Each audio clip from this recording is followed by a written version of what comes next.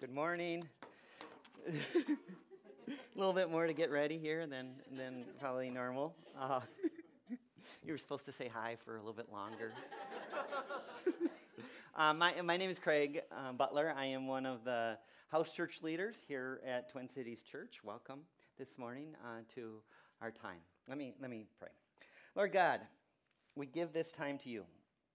I do pray that we can rest in you from all that we do, and take this moment here to remember what you have done, and to remember who we put our trust in, and to remember who rescues us. And so I pray that this morning that the words that are spoken and the scripture that is read, pray that it would cut to our hearts and it would help to free us and put our trust in Jesus. And so we ask that in your name, in the name of Jesus Christ. Amen. All right. Today we are going to, I am the preacher, and I'm not the normal preacher. So we have two pastors, Lawrence Simmons and George Stagg, who switched sites. They are taking a break. They are taking a rest from their work, and they happen to not be here today, and resting. So I think that's appropriate for them. So the way that our church works is that we do have some leadership training. We give opportunities for people to come up here and preach. Josh, I know, has done that before, and others in our church have done that. And today, it's my turn. And so I hope that you can enjoy this message. If you come away from this and you're new here and you say the church was great, but the preacher wasn't, recognize that there are other opportunities to hear somebody else. But I am going to be talking about rest today, and true rest for our souls, and the true rest that comes from Jesus. And Lawrence was the one who offered for me to do this, and he did that because he knew it would be good for me. He knows me, and it is something that I have struggled with, is what is true rest. For me, it's not that I don't rest, but it's that I rest in inappropriate ways. For our church has these classes that you can go through called Exodus class. When I did it 4 years ago, that was called the Redemption class. And we get into a group of people, and what we do is we work through things that are in our lives that we need to be freed from. And as you talk it out through the group that you're with, through guidance, you look at the story of the Exodus, of the Israelites being freed from Egypt and delivered from that by Jesus. And many of you have been through these programs. You look at things in your life that need to be freed. And one of those things was my view of rest. And I had an inappropriate view of what rest was and what I was seeking in my rest. So I would like to look at that for us.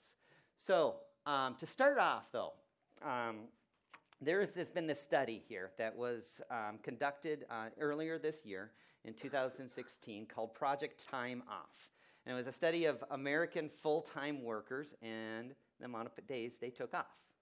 How many paid vacation days did American workers get on average? And there was a survey that went out to all full-time employees, so it doesn't count for part-time, and they looked at that. What they found was that before the year 2000, here in the United States, our culture had average of paid vacation days was 20 paid vacation days of work off. So that's above and beyond the holidays that we take. And we are, and every year since the year 2000, that number of paid vacation days has gone down. So that this year, we are now at an average of 16 paid vacation days. That's like a week less of work. A week less of work that we are taking off. And this is not because of companies and our places of work giving us less benefits, but it's because people are choosing not to take those days off. This is even worse for millennials, those of you who have been born in the 80s or 90s. If your birthday in the 80s or 90s, you have a stronger tendency, at least on average, of not using your paid vacation days. So the survey asked, so they found that out, and the survey asked why. Why are you not taking these paid vacation days? And so here are the top 6 motivations for not taking paid vacation days. I don't know if you can relate to any of these. I am not going to take my paid vacation days because, number one, not that, do not want to return to a mountain of work. It's going to be too much work for me to do to take a day off. I'm a teacher, and I know that. It is hard sometimes to get a sub to sub for you. It's more work in the end, and so I won't take those days off. Number two, no one else can do my job. If I take that day off, things are going to suffer, and I can't do that. Number three, can't afford a vacation. If I take a day off, I have to pay for it, and I usually spend more money taking vacation days off. And number four, it's harder to advance in the company. I want to climb up the ladder. In order to do that, I need to be at work. Number five, I want to show dedication to my work. I am a hard worker, and I want to show that. I want to show that I am a hard worker. And the last one is I don't want to be seen as replaceable. And so you have these reasons. Now, wherever we all fit, we all are in different situations in life. Some of us can really relate to this. Some of us can't. But if we look at this, our culture here in the United States is one. What does it say about our culture? A couple things. I think first of all is that in the U.S. we value hard work. It is something that is a value. I can relate to this. My mom, or grandma, not my grandma, but my kid's grandma. So I'm sure some of you do that. You call your parents grandma or grandpa if you have kids. And then, but my mom will take my kids on a retreat of sorts, and then she'll have activities for them to do. And the most recent one, my middle daughter, Danielle, she went to work with grandma. And what they did is they just cooked and did things with grandma, and she loved it. And she sat next to grandma, and my mom said that she was so proud of Danielle, and because she sat next to her for 8 hours working on cooking food and preparing things, and she never complained. She is such a hard worker. She's a great kid. So her value, according to grandma, and I think she is a great kid. Her value is not. It was in how hard she worked. According to grandma. Now, I think that's a good thing. And I do appreciate Danielle because she is willing to do that. But it's kind of our culture is that we do value people who work hard and are not lazy and who will kind of step up the game. And so if you can show yourself as that, then you will be seen as a better person. On the other side of things, we value these hard work. And Ryan Lee was the other who's paralleling me in these. He spoke about work. Today I'm speaking about rest. So we kind of are doing this. Last week I spoke in the Uptown site, and Ryan is there this week, kind of flip-flopping of what we were talking about here. But we value hard work, but at the same time we do value rest. We value our time off. We value weekends. And we prize those. We value vacation days that we can have with our parents. We value the road trips. We value these things that we can do that are away from the work. But we won't take away from the hard work that we do. So we see this in our culture. So at issue today, I wanted to talk about our two things. We have, at issue, there's a balance between work and rest, where we want to show hard work, but we also want to show that we play hard and are able to rest well. And so we want to balance between those two here in our American culture. But the other side is, what is the real motivation for why we are seeking rest? What are we really, truly going after when we want to do this? And this was my issue, is I was seeking rest, and I'm trying to find rest in inappropriate ways that were not leading me to the true rest that we can find in Jesus Christ. So that's what I would like, is what should be our true motivation today. And our true motivation should be, true rest comes when we can reflect on and know God through the work of Jesus Christ. And that enables us to be joyful and thankful in our work. So this is what I'm going to try to get to today, and what I've learned through the study of Scripture. True rest comes when we can reflect on and know God through the work of Jesus Christ.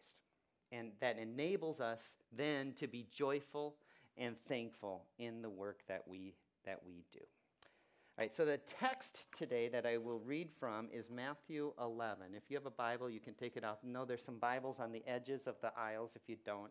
Feel free to use your phone. I am not going to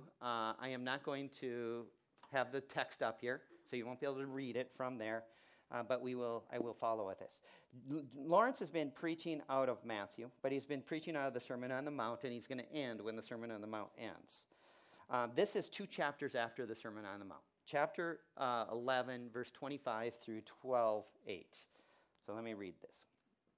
At that time, Jesus declared, I thank you, Father, Lord of heaven and earth, that you have hidden these things from the wise and the understanding, and have revealed them to little children. Yes, Father, for such was your gracious will. All things have been handed over to me by my Father, and no one knows the Son except the Father, and no one knows the Father except the Son, and anyone to whom the Son chooses to reveal him.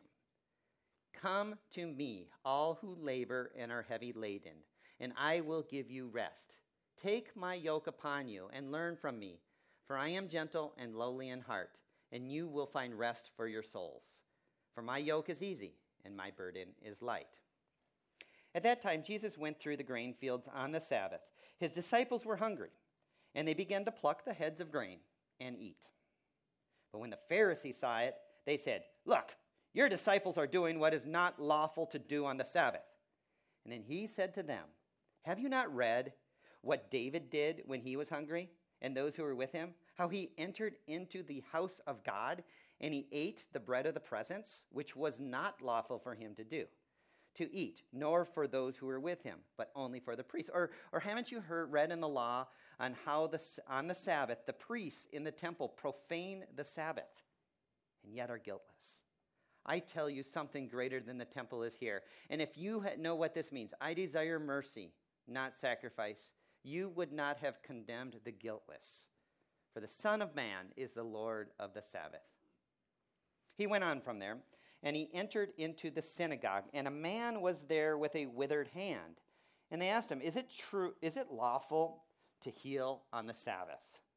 So that they might accuse him. He said to them, Which one of you, who has a sheep, if it falls into a pit on the Sabbath, will not take hold of it and lift it out? Of how much more worth is a man than a sheep? So it is lawful to do good on the Sabbath. And he said to the man, Stretch out your hand. And the man stretched it out, and it was restored, healthy like the other. But the Pharisee went out and conspired against him and how to destroy him. So here we have this story. Jesus is in front of the crowds at first, praying to the Father, saying that the only one who can truly know the Father is the Son, and those who the Son chooses to let know the Father. So the choice of the Son. And he then says, True rest is found in me. Come to me, those of you who are weary. Come to me, those of you who are heavy laden, and you're going to have rest. You're going to have the true rest for your souls in me. I will give you that rest. And I don't know if you know this, but in Scripture, Sabbath is the rest day. And so you have these two stories right after it about the Sabbath, the day of rest. The first one where the disciples are plucking grain from wheat and eating it. Just as they walk through the field, they just pluck it off. According to the rules that the Pharisees made, that was unlawful. That was against the rules of the Sabbath because they're not resting, they're doing work by plucking grains off of that. And then he does the same thing with this withered man, and the disciples, you cannot do work on the Sabbath, but they tricked him into trying to heal a man, and he went ahead and healed him. He healed the withered hand of the man on the Sabbath. That was unlawful according to their rules. And Jesus' response was, it's not about the Sabbath. It's not about this rule. It's about me. True rest is found in me. I am the Lord of the Sabbath. I am rest. And that's where you're going to find it. Not in following these rules that you have established for yourself. You have misunderstood what the Sabbath was for. And so that's the story that we have. And I wanted to look at that story and also look at the rest of Scripture and see, how does this all play out? How does God play out this idea of rest and what we are to do? And so the first thing is, and Ryan spoke about this first thing last week. But the first thing that the Bible does establish is that work is good. So our tendency is to see work as a necessary evil that we have to get away with and get away from. Work is good, according to the Bible. Work is something that does that God has given us that is good and meaningful and something beautiful that we can do. God established this, and I'm going to define work here in different ways, but whatever lot we're in, and each one of us in here has maybe a different role to play in your life in terms of what you do. The work that we do is the stuff that we do in our lives that gives us some meaning. For many of us, that's paid work. You have a job that you get paid for. That may be fruitful paid work, and you see real meaning in that, or it may be just something that pays the bills. But that is paid work. That is good. Paid work is good. There's volunteer work. Some of us are in a situation in life where we can offer up a lot of volunteer work. Some of us, it doesn't fit in either of those categories. It's just work we have to do because of our lot in life. I think of young mothers or just parents in general. You have work to do. You may not have chosen to do that, and you definitely don't get paid for it, but it is work, and you have that. We have a calling in church. You may feel like there's a job for you to do in church or with this community that you have in your neighborhoods, with your family. Okay, whatever your work is, it's the stuff that we do. It is good. It is meaningful, and it is good. So God established this in Genesis chapter 1. And I'm not going to get into this too much because Ryan did this before. But God went about in the business. For 6 days, he created the earth. He created a home. He created a place. He created a land for his people. And he did this in these 6 days of creation. And in that whole process, he's saying, this is good. This is very good. The work that I am doing is good. And he's creating this place. In the very end, he created humans. He created male and female. And he placed them in this place that he has created. And it was very good. And then on the seventh day, he rested. He did his work, and then he rested. God established that in the beginning. Then he put humans, he put male and female, he put Adam and Eve into a garden, and he gave them a command. He says, be fruitful, multiply, fill up this place that I've created for you, and cultivate it, and work it, and take care of it. And you have the garden for you, but you need to go get the vegetables. It was good work. It wasn't toilsome. It wasn't burdensome. It was very good, and it was very meaningful, and God established that in the beginning. In Ephesians 2:10, in the New Testament, we also see that all of us have been created for God. All of us have been created for good works. It says we are God's workmanship, and we are created to do good works that he prepared ahead of time for us to do. This is a beautiful thought. We all are here created to do something good, to do a good work that God has established for us to do. Part of that is individual, and each one of us in here, if we look around in this room, as I look at you, you were specially created for something good that God has made for you. He's given you gifts, he's given you talents, he's given you opportunities to do a good work. And right now, you're in the middle of doing some of that. But then if we put us all together, it's just beautiful because Ephesians is really about the church. And it's put all of our good works together. And us as Twin Cities Church, or whatever community you're a part in, us together have a good work to do. And God has established that. And it's beautiful. And we can rejoice in that good work. So God has this good work. But when sin happened, when evil came into the world, and when the curse came in, work became hard. And work became toil, and work became burdensome, and work filled with sweat. I would say work is filled with worry as well. We have a job to do, but it's hard, no matter what we do. Even if we feel fully fulfilled in doing our work, there's a job for us to do. It's going to be hard. And that's because of the curse. And this is what Jesus wants to free us from, is that curse. So he set up the Sabbath principle of rest. And this is throughout the Bible in many different ways. In the first way, it is work 6 days, rest a seventh day. Right? God did it, so he's commanding us to follow his example. God also said that I did it to you in Egypt. I freed you from slavery. I freed you from rest in Egypt. You're no longer slaves. Now you can find your true rest. So follow my example. God has set up the Sabbath rest, and if God did it, he asked his people to do it.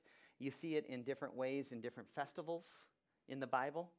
And all of these festivals are all about stopping your work for a moment to thank and worship and remember God. There's the Festival of Harvest. So you work all year and then you harvest your food. You stop and you remember God, and you have a festival for it. Together as a community, we rest in God for what the work that we have been able to do through him. So there's these principles throughout the Bible. And even in the Revelations, it talks about how we will find our final rest in him. And there is going to be a very final rest. So there's work, and then there's rest. There's a rhythm of work and rest. By the way, the principle is work 6 days, rest 1. It's not work 1 day, rest 6. And there is that principle there. So the final thing here is that there is a true rest that we can find in God. So we have a need for rest. God established that rest, and he established that through patterns that we see in the Sabbath principle. The principle and the rules of the Sabbath, though, aren't the final rest. The final rest is when we can just sit and remember and trust in the work of God that he did through Jesus Christ, and set our minds on the right thing. And so throughout our house churches, we study these two books, Ephesians and Colossians. In Colossians, the central verse is Colossians 3, 1 through 2. And I think this kind of relates to where our true rest needs to go. Colossians 3, 1 and 2 says, if you've been raised with Christ, if you believe this, if you believe that you've been raised with Christ, Christ has been raised, you have been raised in him as well. Seek the things that are above, where Christ is, seated at the right hand of God. Set your minds on the things above, not on the things of earth. So we have work to do, which we could call the things of earth. This is not bad. Work is good. But when we rest, our true rest needs to be in looking at what God has done through Jesus. Seek the things that are above, not the things on earth. That's when we are going to find true rest. So true rest results in us knowing God and having our souls rested in him so that we can trust him more in what he has already done for us in Christ Jesus, so that we can be joyful and thankful in the work that we do. True rest results when we know God and we can have our souls just rested in him and we can trust in him because of what he did through Jesus Christ. And then we can be joyful, we can be thankful for our work. But we get trapped. And so I like to think about this is you're walking and you're doing things, and you at first probably have a good motivation for the things that you've done. My guess is that everything I say today, most of us in here know. But maybe it's just hopefully a reminder and a challenge for us to saturate ourselves in that a little bit more. You're walking and you're doing things, and it could be a really good thing or it could be a bad thing.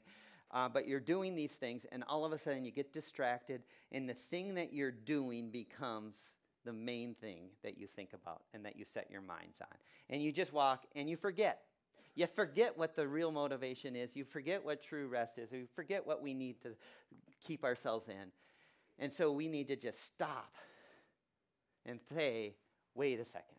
What is this really about? What is underneath everything that I do?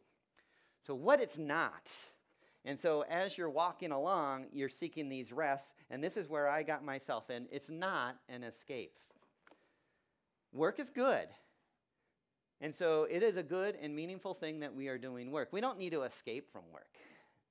We don't need to escape from our burdens. We don't need to escape from being full of worry. Oh, we do need to escape from that. We don't need to be escape for the wearisomeness that we have and the sweat that we have and just try to get away from it all. Escape is going to lead us into doing things that are going to indulge our flesh, that we're going to seek pleasure in and doing things. And that's going to be totally different for every one of us. Some of us, it's substances. You can do this in a healthy way, but you can also do it in a very unhealthy way. But we got drugs and alcohol. We escape in those. And because it helps us to get away from all of the things that are in our lives. We can escape through entertainment, whether that's movies or sports or different things that we do in life. We can escape through just having busyness in our life. We can escape through getting caught up in isolating ourselves from others and trying to get away from the rest of the world. Whatever it is, escape is really our motivation is to get away. That's not what rest is. Rest is not getting away from this life, because what we have, what God has established for us, is good. We don't need to get away from it. We just need to rest from it. So this has been my problem. And I would escape. My main way of escaping would be isolating myself and doing things that would be mindless. Whether that's doing things that are on the internet, doing things that, like watching movies, would be my latest thing that I am doing to escape is to play mindless games. My kids laugh at me because I will have a phone game or a computer game that I'm focused on. I only focus on one, and I just play that over and over and over. And it's usually mine. It was Dots and Company a while ago.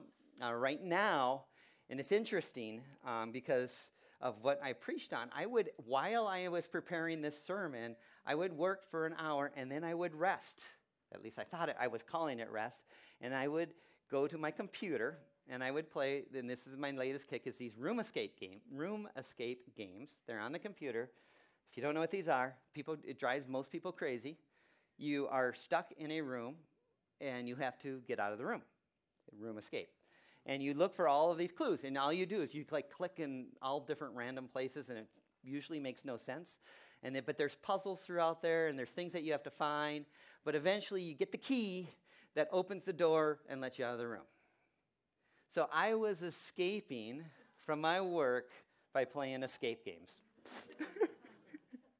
But that was that. So true rest is not escape. That's not the goal and the motivation of our true rest. Now, those things in themselves are not bad if they are properly understood and properly used in our lives. But when they become our motivation and what we actually seek, then they become bad. Second is a way to recuperate. It's great.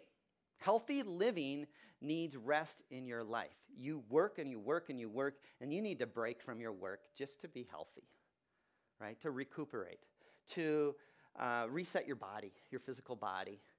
Studies have shown it is more healthy. In fact, you are more productive in your work when you rest.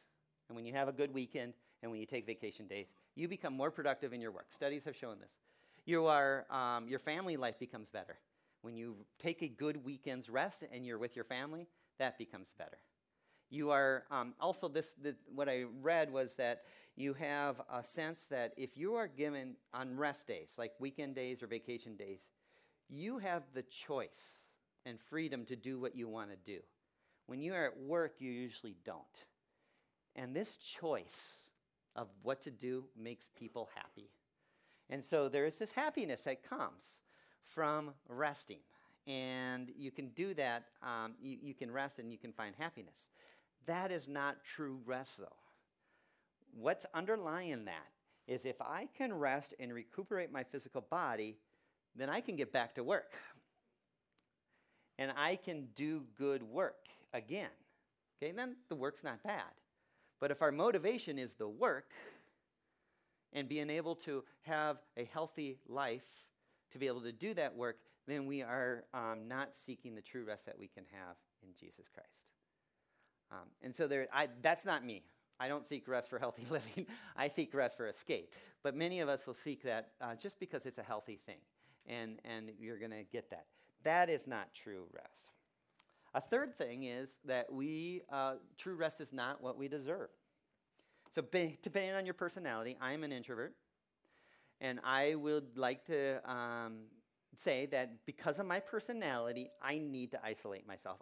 I'm a teacher, and I am relationally relating to kids all day long.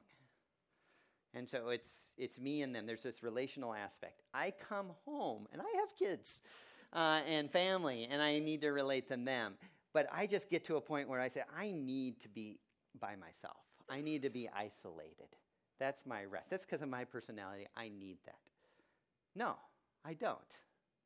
That's not what I deserve. It's not what I need. What I need is to be rested in Christ, not in my personality. And using my personality. I used my personality as an excuse for sin. And sometimes pretty gross sin. And I would excuse it and say it's okay because of who I am. No, it's not what we deserve. And the final thing is, true rest is not a rule. And we read that in the scripture here.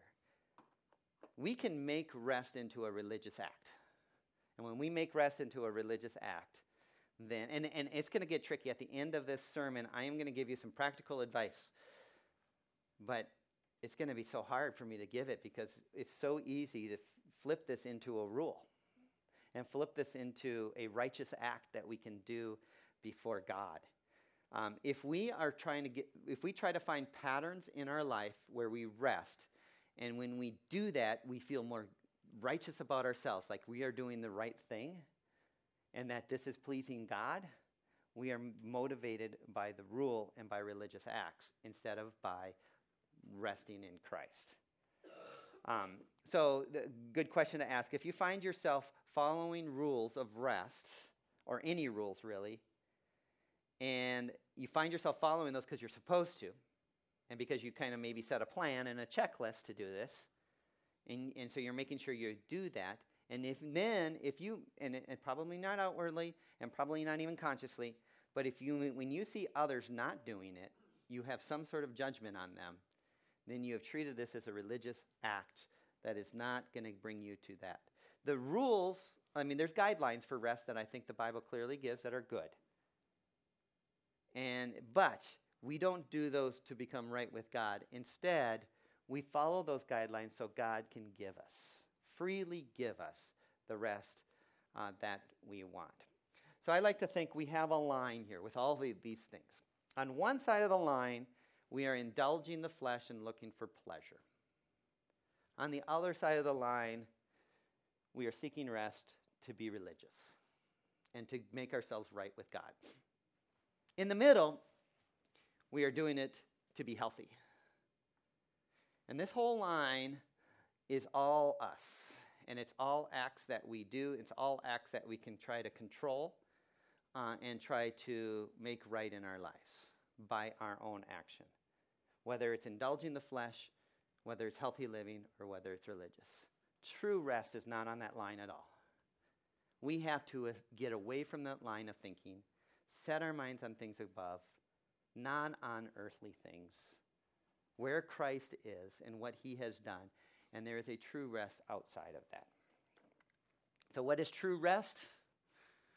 True rest is, first of all, trusting in the work of Christ. We need to trust, so we have a work to do. And the work we do is good and meaningful, but it's not the principal thing. The principal thing is the work underneath the work. If we make the work that we do the principal thing, we are never going to find rest. But when we see what Christ has done and the work that God has done through Christ, throughout the Bible and throughout time and in our lives, if we can really see what that is and trust in that, then we will find true rest. So the work of Christ is this, is that there was a curse of sin, and there was a curse of death, and there was a curse of Satan, and Jesus and God through Jesus, and Jesus was the promise to fix all of that. He took that away through the death and through the resurrection of Jesus, so that Jesus had overcome sin, Jesus had overcome death, Jesus had overcome the curse. He was completely victorious. And now, through his resurrection, he sits up in heaven, he sits with God on his throne. He is over all things. He has authority over all the spiritual realm. He has authority over this physical realm. Jesus now has the complete victory and the complete authority over everything. And he's done that so that we can now have this relationship that was broken through death, through sin, and through Satan with God. We can now have that in him. That's the work of Jesus. That's what he has done.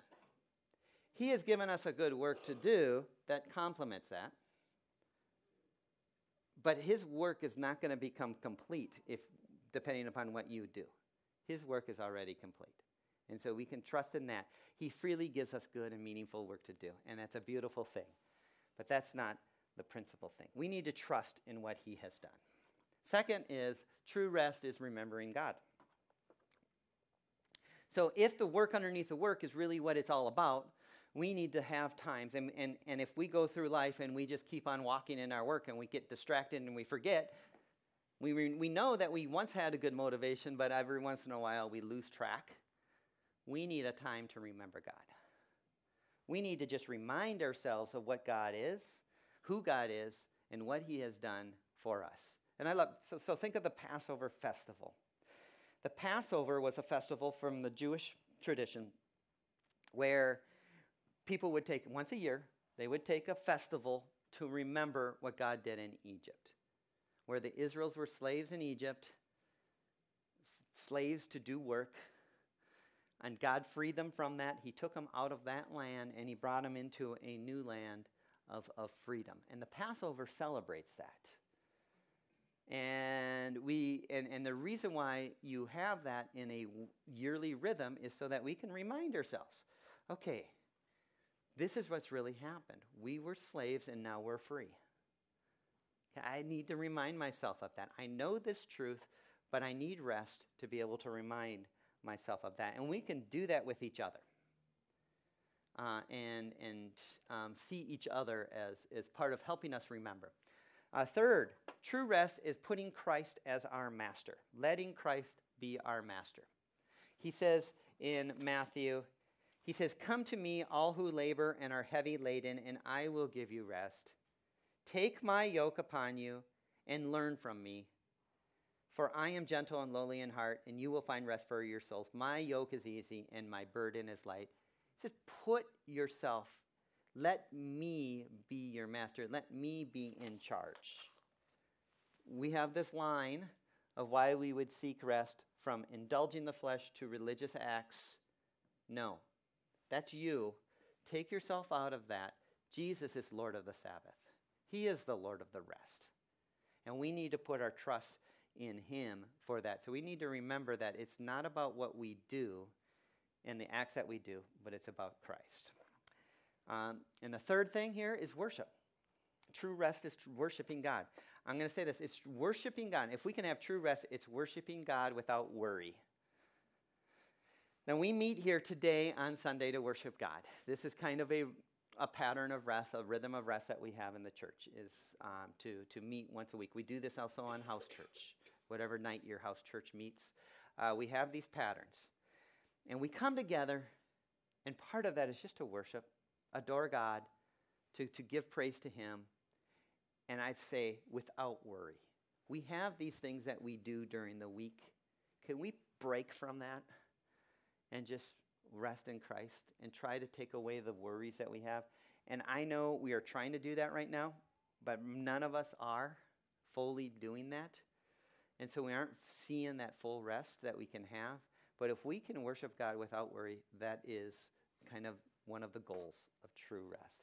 And finally, it's trusting in the rest of Christ. So there is a work underneath the work that we need to put our trust in, but there's also a rest underneath the rest. We are seeking rest. We want rest, and God wants us to give us rest. But there's a rest that's already been established in Jesus. Jesus was victorious. Jesus' work, his death, and the penalty he paid for sin undid the curse and renewed the curse. But he's victorious. He's won the battle. There will be a final battle, and this gets all confusing, and that's not what this sermon is. But he won the battle. He's victorious. He has all authority over everything. He's sitting on the throne right next to the Father, and we can now rest that he has truly rested. Jesus has, he is the resurrection, and he has rested from his principal work. He has entered as the key player in the rest of God, and we can have access to this rest only through him. We need to trust in the victory that Christ has won, and the work has already been done, and it is finished, and he is fully rested. So, we can trust in the work of Christ, true rest. We can remember God. We can put Christ as our master. We can worship him without worry, and we can trust in the rest of Christ. And the reason we can do this in this rest and take these breaks is so that we can be more joyful and more thankful in our work. But knowing that our work is not the principal thing. Our work is meaningful, it's good, but it's the work under the work that we need to always remind ourselves of. So, some practical methods here I wanted to look at. Okay, so this is what true rest is and what true rest is not. But how do we learn this? Jesus says in here, he says, take my yoke upon you and learn from me. There is a learning to rest that needs to go on in our lives. And so some practical methods. First of all, I want to give you 3 principles and then 3 practices. So 3 principles and then 3 practices that we can have. First principle is it's more about a mindset than time. We can focus on the time. When are we going to rest? What time are we going to rest? And how are we going to spend our time? And we can try to make a plan to do that. And focus on that time. It's not about the time.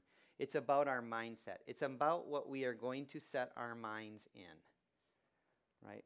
We don't find time to rest so that we can be more righteous. But rest is more of a mindset of who we are in Christ and what God has done. And we need to see that it's a mindset instead of time. On the other hand, time is needed to rest. So it's a mindset that we are trying to achieve, but there is time. This is the life we live. We live in a physical world where we work and work and work, and if we never stop working, we won't have that chance to truly rest in God. So this is the balance. This is the hard part here. Okay, I don't want to make this a religious act, but I do need some time. I really do. I need to find some time that I can do this in. And the final principle here is rest happens in community as much as by ourselves. So I can see that I need to get rest by having a personal time, like a quiet time away from everybody, having a retreat where I'm by myself or things like that. But we can rest with each other because with each other, when we celebrate and worship God together, we are reminding ourselves and we are bringing all of us together into that. And so it's as much of a community effort. It's as much of a family effort than it is an individual effort. So we don't want to get trapped into thinking it's an individual thing. So the three methods, and this is just, I think this is from Scripture, and clearly from Scripture, but it's something that I think we all know. There's 3 rhythms that we see. There's a daily rhythm, there's a weekly rhythm, and there's a yearly rhythm. So our daily rhythm is prayer. And I put silence in there because I think silence is a wonderful way to pray. Too often we will talk. Now, this kind of prayer here, there's all kinds of prayer. We have petition prayer, which is a good thing. But prayer to find rest would be prayer that resets our minds. Prayer that would remind us of what the work God is doing and what the rest God is doing. And not to get too focused on this work. And two practical things that I've tried is in the morning, and this don't make this a rule. It's not religious, and I don't do it religiously. But in the morning, to try to take a look at our day and try to dispel worry, and not to worry about all those things. Put our trust in Christ, okay, daily. And then in the evening, to look back on the day and just be thankful. Thankful, even if it was a rough day, just to be thankful for what God has done.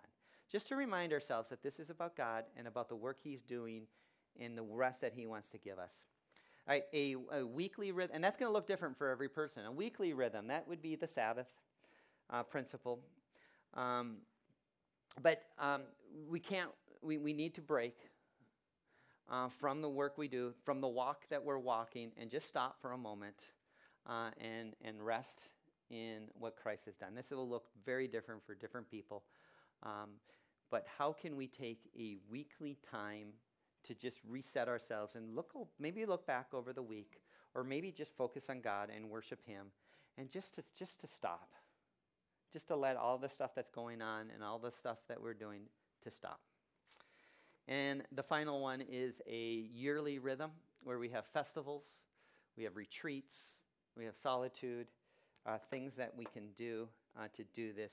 The idea here is that you do kind of think about a whole year's worth of work and what has happened in your life. Maybe it's your family, maybe it's your paid work, maybe it's the work in the church. Can there be a time that you take to just to stop and reflect on all of that? We are coming up in a couple weeks here to Thanksgiving. And this is a nice chance for a nice festival. And Thanksgiving isn't necessarily centered in the Bible. But the idea is we've gone through a harvest. We've gone through all this work that we've done, and we just give thanks. And we give thanks to God for what He has done. And it's a festival you do with your family. It's a festival you do with your friends. To try to just look at all of that has happened and reset it. And to rethink and to renew our minds in Him. Again, the principles are that it's more of a mindset than it's time, but we do need time, and we can do this in community just as much as we can do it on our own. All right, I do want to read one more thing. So I said that we did this class in Exodus, and that the thing that I kind of came up with is that my idol and the thing that I was cherishing and trying to obtain that was pulling me away from Christ was this idea of rest. And at the end of it, you're supposed to write a psalm. And I'm going to read it. I don't know if this is truly a psalm. I mean, we called it a psalm. But a psalm is more of a song, right? I'm not going to sing it. So maybe it's a poem, but it doesn't rhyme. So I don't think it can be a poem, right? But I'm going to read this. This is the poem that I came up with after all of that work that we've done in trying to see these things, and maybe some of you can relate. All right. O Lord, you are great and you are good. Your glory fills heaven and earth. You abound in love and compassion for those who call upon you. In my mind, I know that you give rest to those who seek it. You promised to Abraham and his descendants a land. You delivered Israel from the yoke of slavery in Egypt. You brought your people through miracles and strength to your place of rest, and you gave them a home. I also know that you have mercy and rest for me. This rest, Lord, I do seek. This home, Lord, I do seek. This land of promise, Lord, I do seek. Yet I fight against the enemy of life and the enemies of my soul. Since the beginning days of our life together, my wife has been ravaged by cancer. She has not had rest in her body. I have not had rest in my soul. We call upon you, but you don't seem to answer. Your plans, Lord, are mysterious. In my own soul, I struggle with the lust of the flesh. Sin continues to creep into my heart. My heart, Lord, longs for the things that destroy my soul. I call upon you to deliver me, but you don't seem to answer. You don't even seem to answer in anger. Your rest, O Lord, I do seek. But in seeking after that which is good and holy, Lord, I have replaced your rest with an empty God. I have made an idol out of rest and have created it in my own image. Many of my surface sins, Lord, grow out of my ill-intentioned rest. I seclude myself, not to seek you, but to seek rest. I escape in my own activities, not to train my soul, but to seek rest. I harbor frustrations at the one I love because they disturb my rest. I neglect my responsibilities because they are pressing in on my rest. My rest, Lord, is what I really seek. But in all of these, I never find peace. I do not find mercy. I do not find a home. Your rest, Lord, I do seek. Oh, Lord, you are great and you are good. Your glory fills the earth and heaven. You abound in love and compassion for those who call upon you. You do provide rest for our souls. Your promises throughout Scripture. On the seventh day you rested. On Sabbath we are to rest in you. The earth will